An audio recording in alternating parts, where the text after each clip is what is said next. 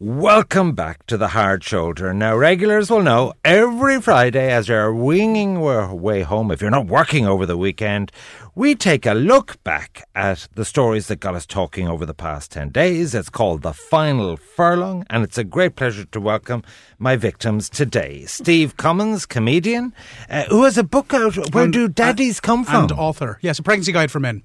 Right, well, author's stretching it a bit, but it's Pregnancy Guide for Men. Do you really want me to talk about your book that I found in my local Vincent de Paul shop we'll for move quickly €1? on to Bill Hughes, TV producer with Minding the Gap Films, and who has done a little bit of work lately because Lords and Ladles is coming back this Sunday. This coming Sunday. They fill the summer with lots of stocking fillers like this, don't they? But I actually love Lords and Ladles. Is it the same cast as before? It's the same cast and fabulous houses going back pre-Potato Ireland. And you've made a full disclosure to all the freebies that you've got out of this terms of freebie. No freebies? Not a single freebie. Not a sprig So when of they bring you to sage. these mansions and they don't put you up, say, Bill, come down for another weekend. No, there's none of that. All right, it's going to be a cracking series 3. It's going to be a cracking series and it's causing great ripples on the international television scene, which is wonderful. Ching ching.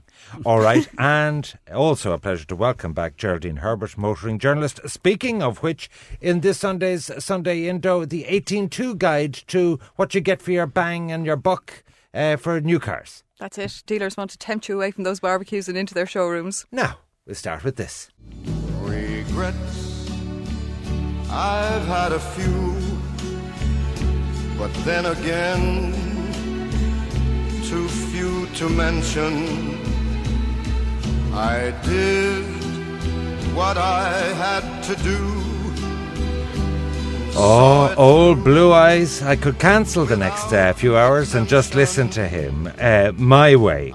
Well, the reason we're playing that is the late Carrie Fisher regretted opening up about her affair with Harrison Ford, according to her brother Todd Fisher.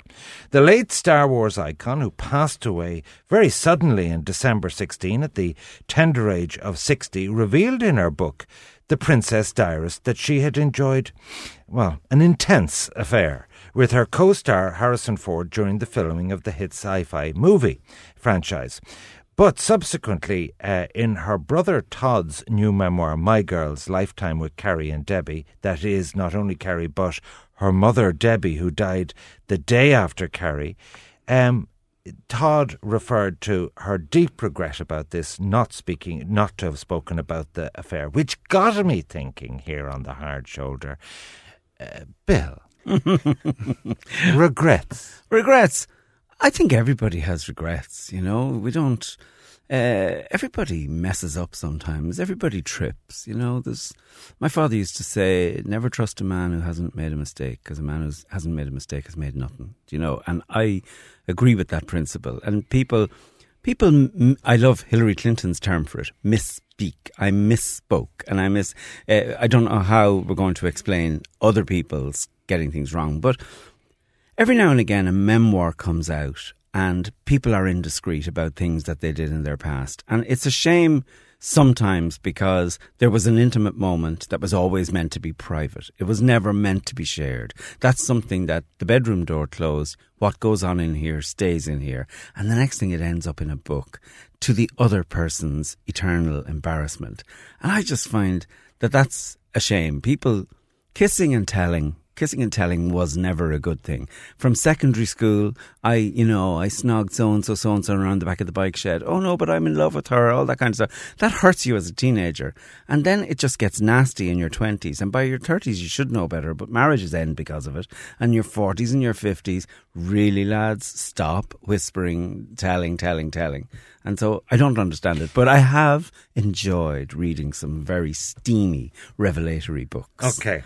Well, you've opened a Pandora's box because my regrets was only a little parry to get you into skeletons in the cupboard and whether you should reveal them or not. And I can now say that when I went to Swansea, I wrote 170,000 words. And I gave it to a dear friend of mine. I said, I'm thinking of giving this to a publisher. And I had an agent, but it wasn't the agent I sent it to, because they said they were going to commercially go after this.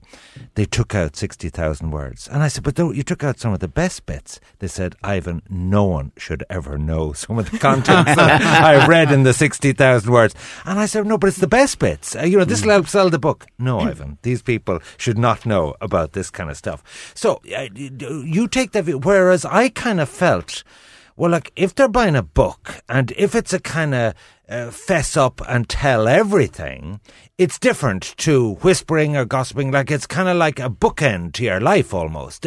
So should you let your guard down maybe more in a book? Telling everything is fine, but telling everything that involves other people when it was a private moment, then that's a different thing. Good point. Whereas you can tell everything, and you can tell everything with the tacit agreement of people, or if you've done something that wasn't very discreet and that people knew about anyway. And it could be something you regret. Yeah. But then to actually... Like, it's not as if you're bragging about it. You actually say, look, I was very immature at this point in my life, and if I had it to go on, I certainly would not do that again. When you think what Roddy Doyle did for Roy Keane, when Roddy Doyle sort of brought Roy Keane's rants down and made it into a very, very reasonable book. And when you think of what Andre Agassi did in his necessary. book, filter is necessary. There's one book that I would recommend to everybody if they don't want to filter, and they can take it into the bedroom or the bathroom, lock the door and read it and wallow in your filth. And it's called Full Service, My Adventures in Hollywood and the Secret Sex Lives of the Stars by Scotty Bowers. Read it, feel dirty, but feel great. There's my next purchase, man. Thank you. I totally will. What's it called again? It's called Full Service, My Adventures in Hollywood and the Secret Sex Lives of the Stars. Okay. Have you had a full service, and would you tell everybody about it? I'm Bill's absolutely right. Like, especially, I'm very open on stage. I'll talk about anything, but I will not bring my family into it. I won't bring my wife into it. Would you bring your past into it? My past, certainly, but once again, not if there's an identifier that's going to hit somebody. I won't do it, but for example, I'll talk about on stage about the one and only time I've pooped myself as an adult. Because that's all. It's only embarrassing to me. By the way, it was a food poisoning thing. It was not just I just couldn't be bothered getting up from the television. So I've no problem if I come off in a bad light. Too much information. I didn't tell you the story. You'd love it. Stop it right there. Go on, yeah. People are eating at this time of night. Yeah, go on. Yeah. Well, tuck in, and hopefully you've control of it in 4 hours' time. But yeah, so obviously you don't want to ever hurt anyone. I mean, I could imagine maybe being bitter in my 80s and going, I'm going to screw over everybody I ever wanted to. But I mean, it's pretty low rent to do that. I think you mellow with age anyway. I think most of the mistakes and the indiscretions, you do them, in your 30s and 20s when you're kind of just more energy than you should have, maybe. Well, absolutely. Well, because weirdly enough, when you asked Bill there, do you have any regrets? And I was kind of going, no, I'm pretty cool. And then I went, I regret not. I started comedy late. I didn't even step on a stage until I was in my 30s, and I didn't start writing until I was in my 40s. And if I could go back in time and change anything, I'd start comedy at You'd follow your instincts earlier. At 18, absolutely. Geraldine, I did find a totally unexpected, as a follow-up to my own autobiography, that my family universally hated it. Hated the thought of a book, and I'm doing a thing now coming up now, Living with Lucy Kennedy on TV3, and they're all uniformly really antsy, antipathy to it, wouldn't begin to cover it. And I said, hold on a second, for 40 years I've lived my life in a goldfish bowl. This is a piece of cake, you know what I mean? This is just another installment. This people who haven't been in the public, view, do have a completely different threshold about privacy. Yeah, and I think if it's a family member who's in the public eye and you're not, then by them revealing themselves, they reveal a lot about your family, and that, by implication, may be embarrassing for a lot of people. I don't think kiss and tell, though, and regrets are the same thing.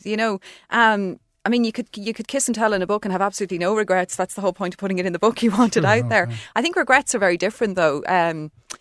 And I think probably regretting as a culture is kind of probably based on our society. We've too many choices in life, so therefore we've too many things we could have done, and this kind of fosters this belief in regret. I have to admit, I'm with Edith Piaf and the idea that, I don't have regrets. I try and take everything philosophically. I actually think that it's a state of mind not having regrets, because you can wallow in self-pity if you just say, look, that's happened, let's move on, you know. Yeah, I'm very much one door closes and it opens another, and things happen for a reason, so I try not to dwell on what could have happened or what could have been. Okay, that book is called Full Service. Anyway, take a listen to this.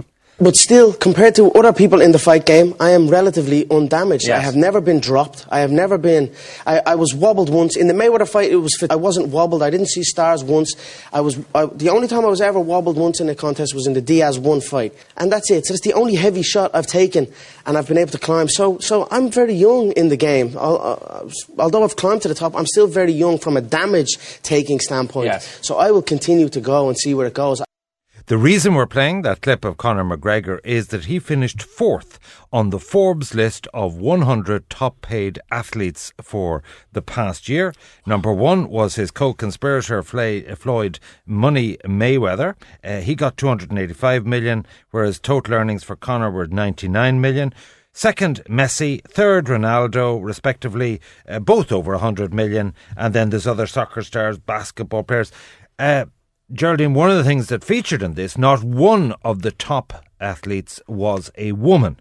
That was one thing they took out. What did you take out of this? Well, I think what's interesting is that clip I think captures it. Like, this is a very short career, and this is why they make so much money, but a high risk of injury. So, these are huge amounts of money, but they're not getting them at 18 up to 65. The main reason why they're getting paid so much is this shortness of the career. And I also think we put a value on them. We determine that value in the sense that, your house is only worth what somebody else is prepared to pay for it. When we go along, buy tickets to see them, all of those things, we buy their merchandise, we put that value. So we can, they entertain us, they inspire us. You can't bottle those things and sell them in Tesco. So, we get value for money. On the gender point, if we had a list of the top 100 fashion models, it might all be female. I mean, the fact that sport tends to be somewhat blokey in terms of audience viewing, is that a fair point? Or is this shocking that there isn't equal pay of the genders in sport? I'm not surprised. I think it's also just the amount of time that's given in terms of coverage to women's sporting events, as opposed to male sporting events.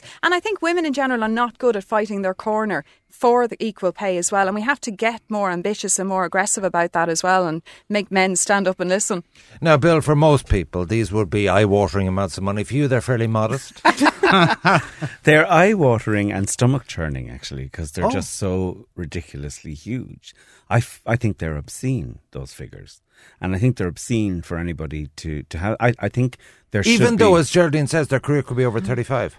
Yeah, but 285 million for one night's work. But there's a lot of hangers-on. I know there's a lot of hangers-on, but the hangers-on are there by invitation. But how much money is somebody else making? Whoever's paying him is making considerably more than that. I was for years, I was the same. I go, it's ridiculous how much these soccer players are being paid and blah, blah, blah. And then I heard that just David Beckham's jersey sales alone were something like 8 times what he was being paid a year. And that's just jersey sales, not pay-per-view, the franchise stuff, not everything else. Exactly. So there's a lot of money coming in. So why not have the stars be the one that can? Buying into it that I can't buy into. The only. But if they were rock stars, you'd be happy. Is it because they're sports people? Listen, soccer in particular is the working man's game. The working man loves to go. Yeah. They have now priced their tickets for the Premiership so far outside the pocket of the average industrial worker that people who lived their lives for Arsenal, for Everton, for Man their United, local club, they now can't afford to go to the games for the season, because a season ticket is a couple of grand, and a couple of grand is the difference between paying the mortgage, having a family holiday. It's a ridiculous amount of money that these ordinary people are having to pay. I know. No, I'm just going to tell you this. You're going to go bleeding heart liberal. No, not that at all. You know what they do? Like, say, occasionally I would try and go to a Man City match. Yeah. It is no problem, because the season ticket holders, we'll just say, for unit purposes, it's €50 a ticket. Whereas if I'm rocking up and I don't know, I might pay 100 quid for a ticket. And they actually recycle a lot of these season tickets. They're the ones you can actually buy off the touts. I mean, so they're kind of, a lot of the regulars are clever about the way they handle it. Away tickets and things like Whatever that. about here or here in Britain, anyone want to hazard a guess how much just there the NBA final, the World Series of Basketball, the final, Game 2, it's seven games. Anyone want to guess how much one courtside seat is in game 2, not the last game, but the second game of the season. Tell us. $79,000. Well, 1,000. The cheapest seats are. Is that for a box or something? That's for one seat. You get lunch for that? One folding chair right on the court, and you get LeBron kind of jumping past in front of you. But the cheapest seats are pushing close to $4,000 just for way up in the back in the gods. It's ridiculous. As you said, it is totally the real people can't go to these games. But this is market forces, surely. Yeah, Margaret, that doesn't make it right. That's like I saying, will pay more to go to an Adele concert than I will to, kiss my arse. But that's like saying every car should be a Rolls Royce. It's not that simple. I'll say this for the GAA: they keep their tickets, pretty much universally affordable and manageable. I know there's allocations here, there, and whatever, and I know the government pays a lot. And speaking of the GAA, last night when I got home at 1:00, there was an email from the boss of Croke Park. Would I like to go to Taylor Swift? Who is Taylor Swift? In the box. It'd be very nice. The catering will be fantastic. She wrote a song about you. It's on Saturday week. She wrote a song about you. The haters gonna hate. Yeah. Should I go? Should I go or not? Just shake it off, Ivan. I wouldn't cross the road. I wouldn't. I'll definitely go. So. All right. We're going to have lots more from our final Furlong panellists, Steve Cummins, Geraldine Herbert and Bill Hughes. Lots of great topics to come, some of the most engaging stories of the last 7 days. But we'll be back after this. Welcome back to The Hard Shoulder. My final Furlong panellist today, Steve Cummins, comedian, and has a book out, Where Do Daddies Come From? Bill Hughes, TV producer with Mind the Gap Films, who has a third series of Lords and Ladle starting at 6:30 RT1 this Sunday, unmissable. And if you are buying a Sunday paper this Sunday, check out the Sunday Indo, because my other panellist, Geraldine Herbert, has a motoring journalist feature in relation to what 18.2 cars, yes, that fresh registration that you can buy. Let's move on to our next topic. Well, it is of interest to pedestrians and to motorists. It is cyclists. Well, you hear a lot about people complaining. They break the lights, they drive, they cycle on the footpath, they go in and out of lanes. So, think of it the other way. Think of the poor cyclist who has people in their cycle lane. How do you register your complaint? The dinky little ding-a-ling-a-ling bell? Is that enough? Well, we have a guy in the UK who decided to get an air horn. You know those really loud aerosol things that you bring to the Aviva or Croke Park? He attached it to his bike and he put it all on his smartphone. So he rode down the cycle lane, saw someone standing in his way, and they heard this. Move out the way, Jesus.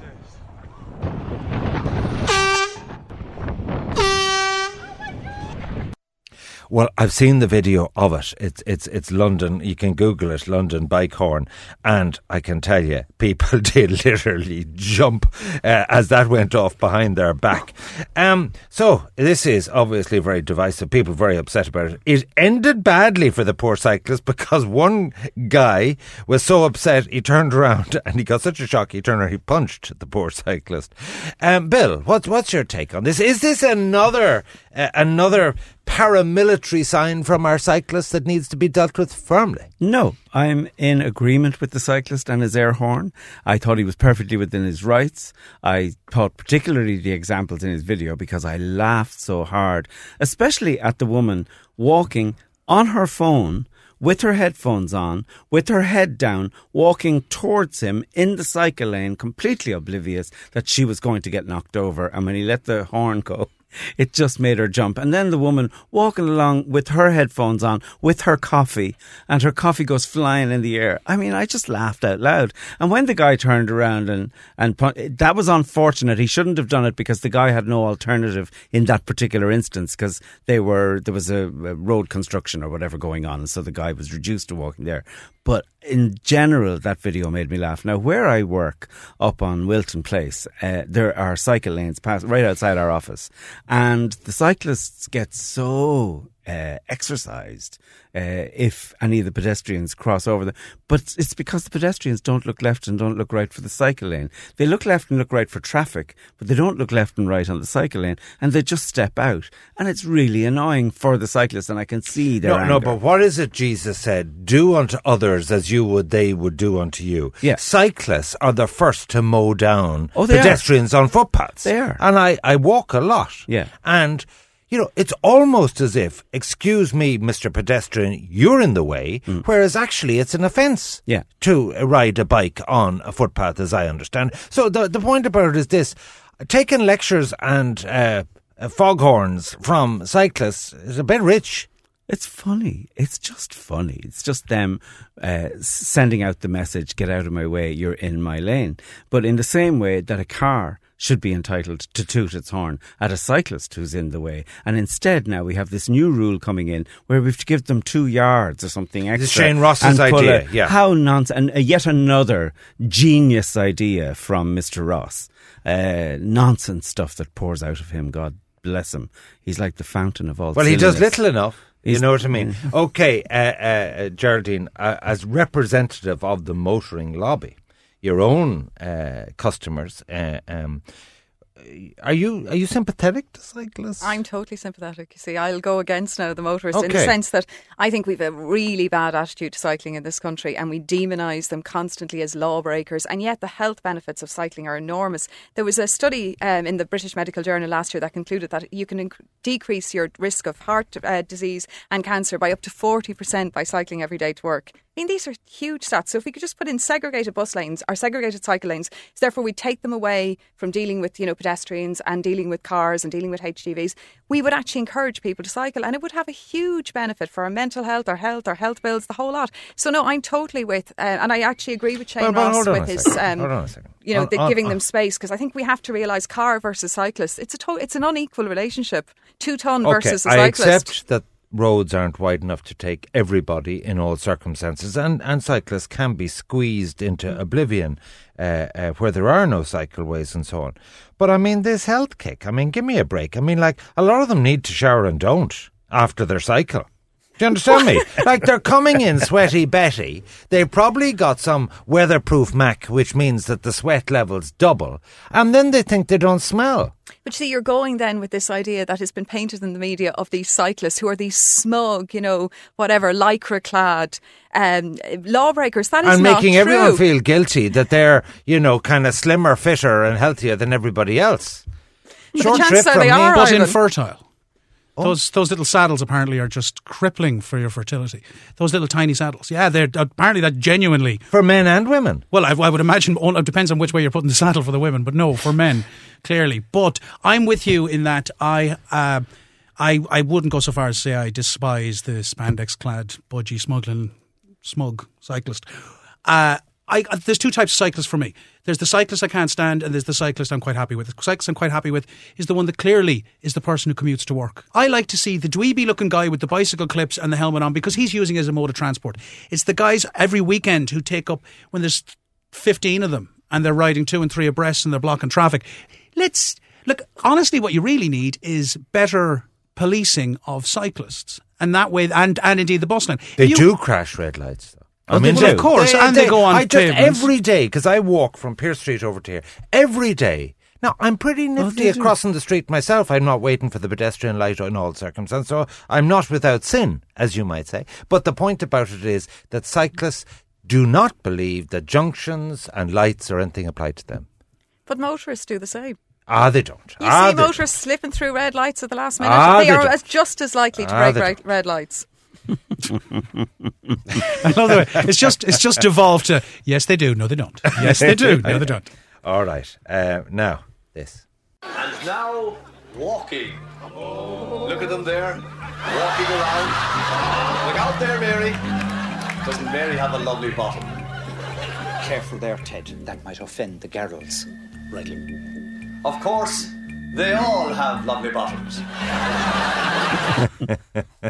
That was, of course, the formidable Father Ted hosting the Lovely Girls competition, and it seems things are changing in America. The Miss America pageant is dropping the swimsuit, the bikini, the evening gown competition, and will no longer judge contestants on their physical appearance. They say, we're changing out of our swimsuits and into a whole new era, hashtag bye bye bikini. That's a Miss American org said in a tweet. Apparently, they want to go all cerebral. Steve, I can see why you spun towards me. Well, say goodbye to Miss America. I mean, to be honest, I thought it was long dead. You know, when have we last? I know Trump back in his day was kind of keeping that going for years. Yeah. I think he was just leading a stable of women. Your average, and I know this is a broad sweeping statement, but there's been so many examples of previous Miss America winners who wouldn't exactly be the sharpest pencil in the box. I mean, first, who's going to watch? I didn't think anybody was watching the show anyway. But is this going to turn into Rosa Tralee for America?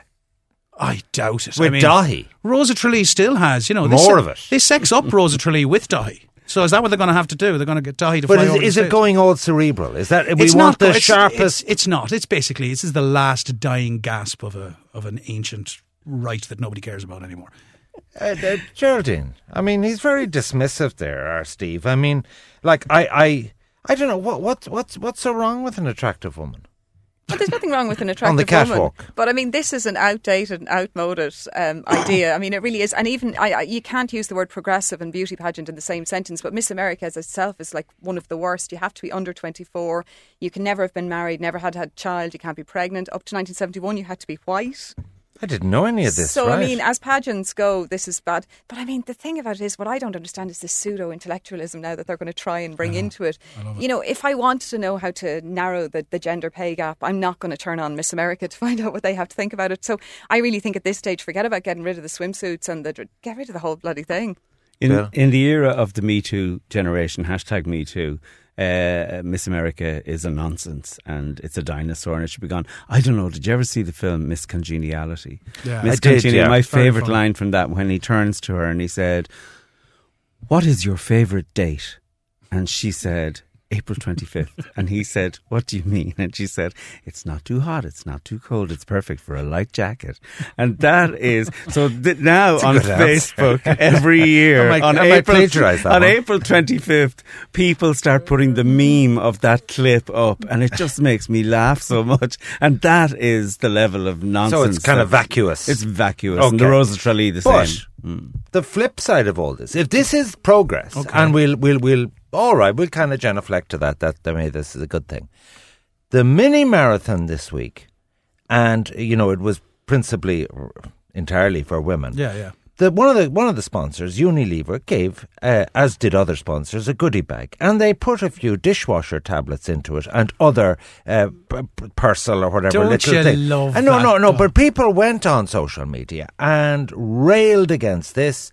That, it was sexist, that it was unfair, and that it depicted women. Whereas I said, Mr. Unilever, if you want to leave a crate, not to speak of a carton of dishwasher tablets outside Newstalk, I'll take him for free. I mean, free stuff is free stuff. You don't have to take it. I number get one. free stuff, And I mean, like, for heaven's sake, and men use dishwashers. I love that meeting where someone went, "What will we stick in the goodie bag? What would be appropriate?" That's hilarious, right? By the way, you should be washing your dishes by hand anyway, so stop. But who signed off? Who thought? No, but one's going to get mad at this. People are taking offence, Geraldine, at something that isn't offensive. What I thought was more interesting about that was Unilever have obviously done their research and know that it's actually women who fill the dishwasher, women who buy the dishwasher tablets, and that is their market audience. And I found that actually far more depressing than getting something free in your goodie bag. So you think they were wrong to put it in?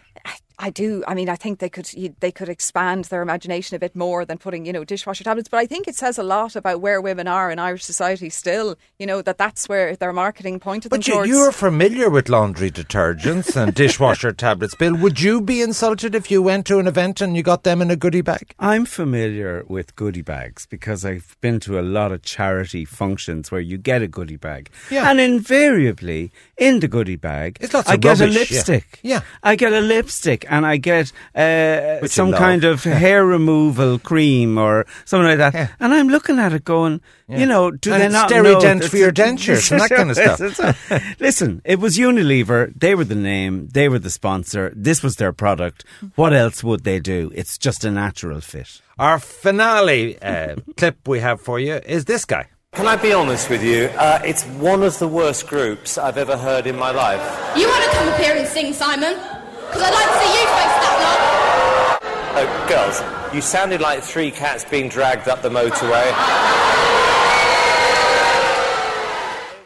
I love Simon Cowell. Yeah, so do I just love. I mean, in a world of PC things, he just doubles down. But the reason he's in the news is, apparently, and I don't know if this is true, he says he's ditched his mobile phone.